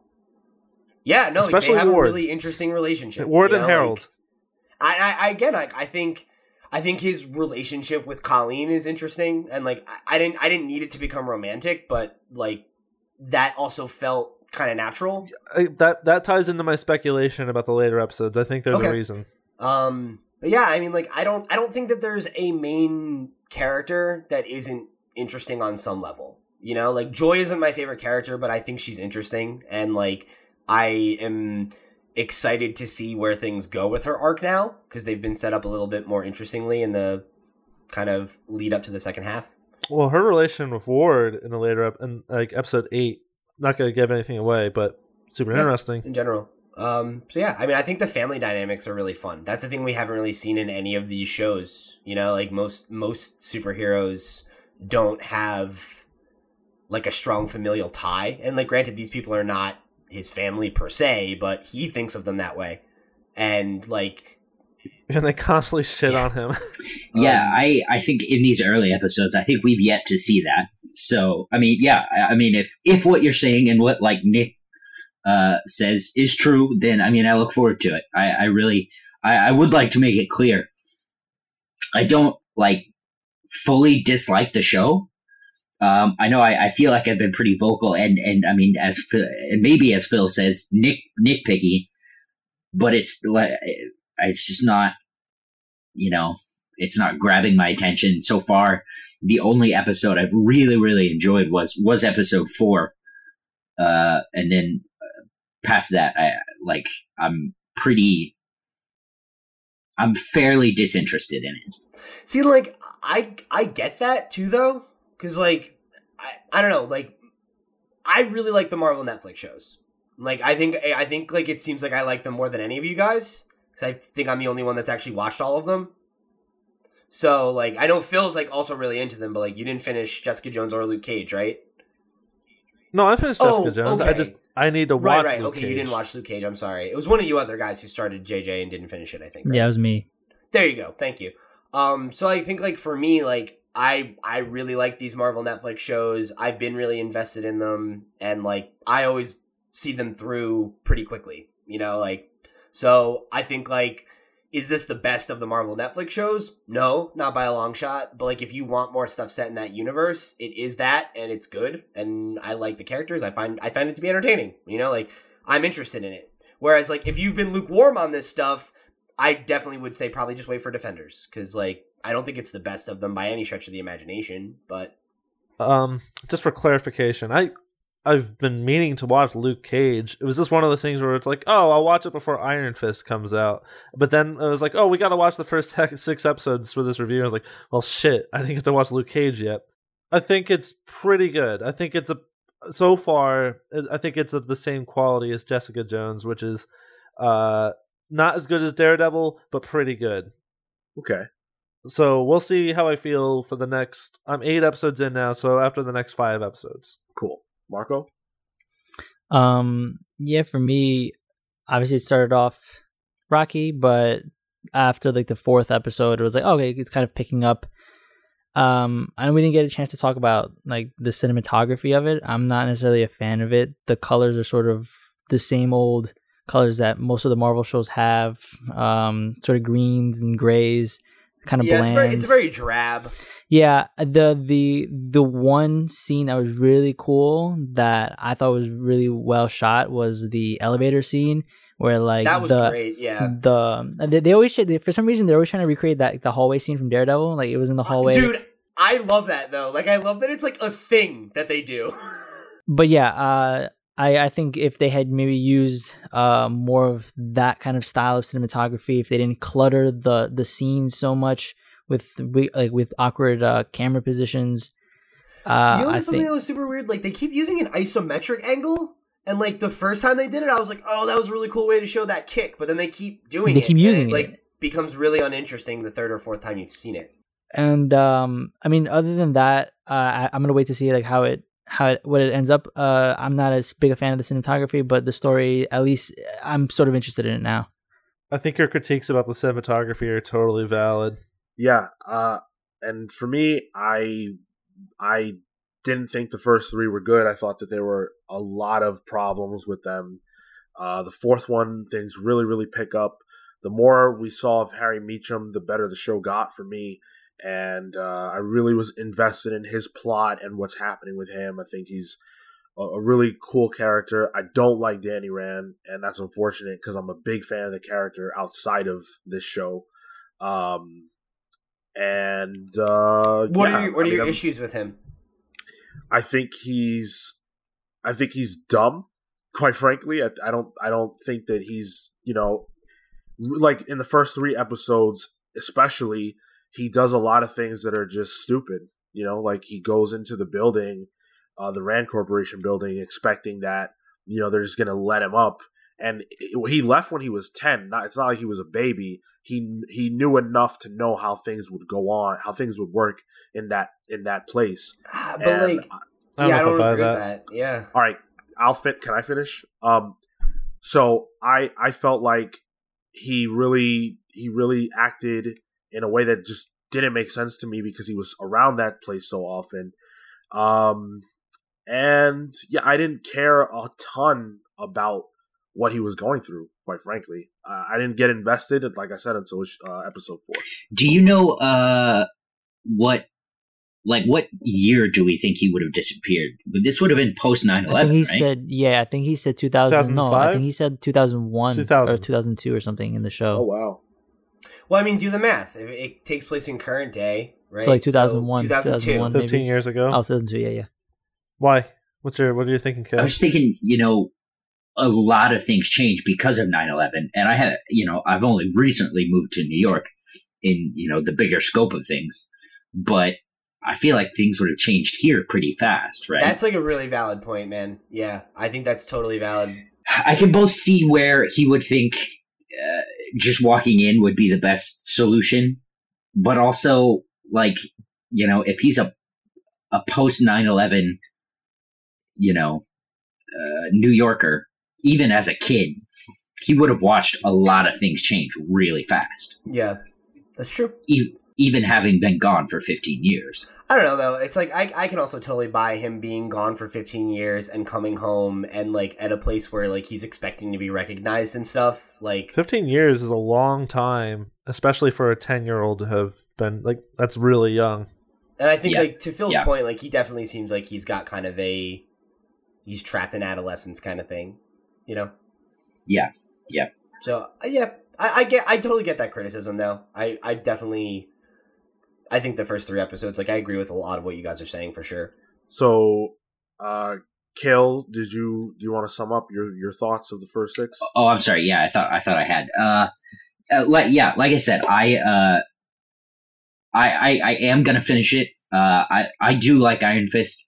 Weirdly, though, I haven't liked an adaptation of the Iron Fist since The Immortal. But